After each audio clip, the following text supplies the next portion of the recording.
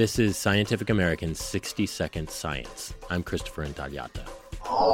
10,000 years ago, the Sahara had extensive grasslands and was dotted with lakes and trees.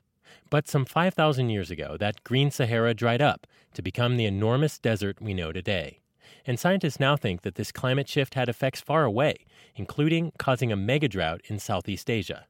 Kathleen R. Johnson, a paleoclimatologist and geochemist at the University of California, Irvine, says the key to that discovery were stalagmites collected in a cave in northern Laos. Stalagmites are really amazing archives of past climate variability. People are often more familiar with things like tree rings or ice cores or maybe ocean sediment cores. Well, stalagmites work in a similar way in that they are deposited over time. Johnson's team analyzed trace elements and carbon and oxygen isotopes in the hardened cave drippings. That information enables researchers to determine rainfall patterns over the millennia.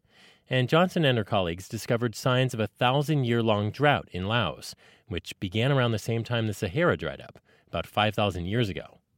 As for why the two events might be connected, the researchers simulated the drying out of the Sahara using climate models, and they included a couple things we know happened, including the subsequent disappearance of vegetation and a connected increase in airborne dust, and they found that those variables would have been capable of cooling down the Indian Ocean.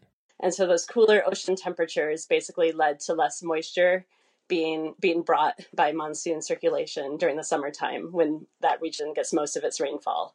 The details are in the journal Nature Communications. One of Johnson's co-authors is Joyce White, a consulting scholar at the Penn Museum. She studies the human history of Southeast Asia. And her reaction when she first heard about the drought? I said, oh my God, that's the missing millennia. The missing millennia because she says archaeological data are scant in that part of Southeast Asia from 4,000 to 6,000 years ago.